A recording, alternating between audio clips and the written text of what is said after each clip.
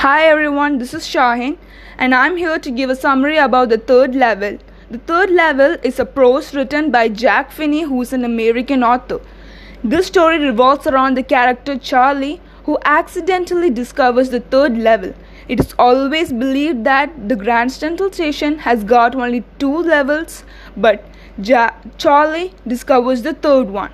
Let's see how it happens. First, he was getting late from his work and returning to home, so he takes a subway from the Grand Central Station and then takes a stairs to reach the first level, and then he takes another flight of stairs to reach the second level, and suddenly he gets lost. This wasn't a new thing to Charlie because he always bumps into new corridors, doorways and stairs.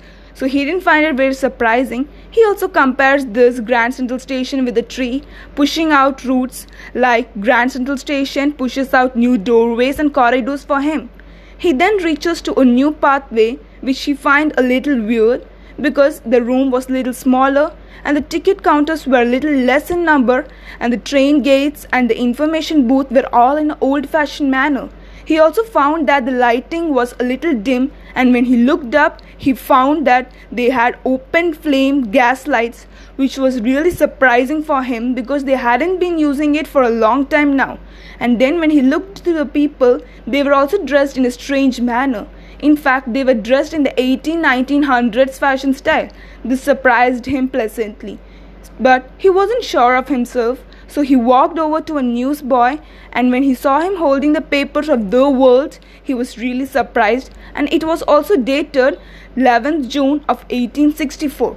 This was really shocking for him, but he wanted to come back here so that he could catch a train and go to Galesburg, Illinois with his wife, because he always believed that Galesburg was a very peaceful place where people had a good environment, with men smoking in the evening and the women's having the palm leaf fans waving it, and the whole place was a very peaceful one. He wanted to go with his wife, so he returned back to the Grand Central Station and he went to his home. The very next day, he exchanged all his new currency with the old ones and then went looking for the new third level.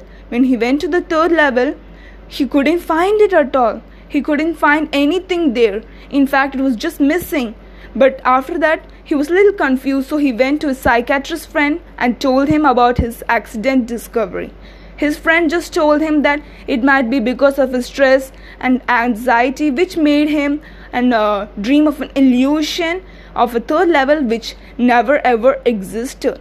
This also made his wife a little worried, but still that didn't stop them, that is his wife and Charlie, for looking for the third level every weekend, hoping that they could find it one fine day and go to the Illinois in 1864. But then he gets a news that his friend Sam Weiner has been missing.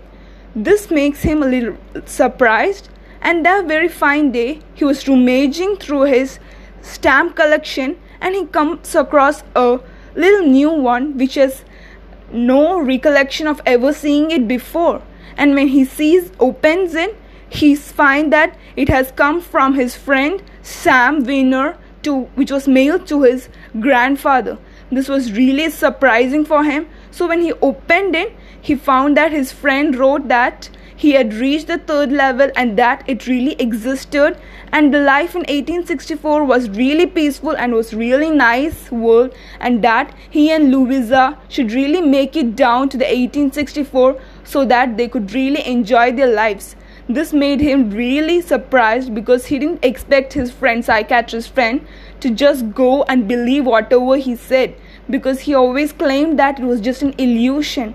But then after that, he realized that his friend always had an ambition to work in a grain mill in the old times, and he has really achieved his dreams, and he knew that he just couldn't come back, his friend, and now he has lost his modern job, which was a psychiatrist.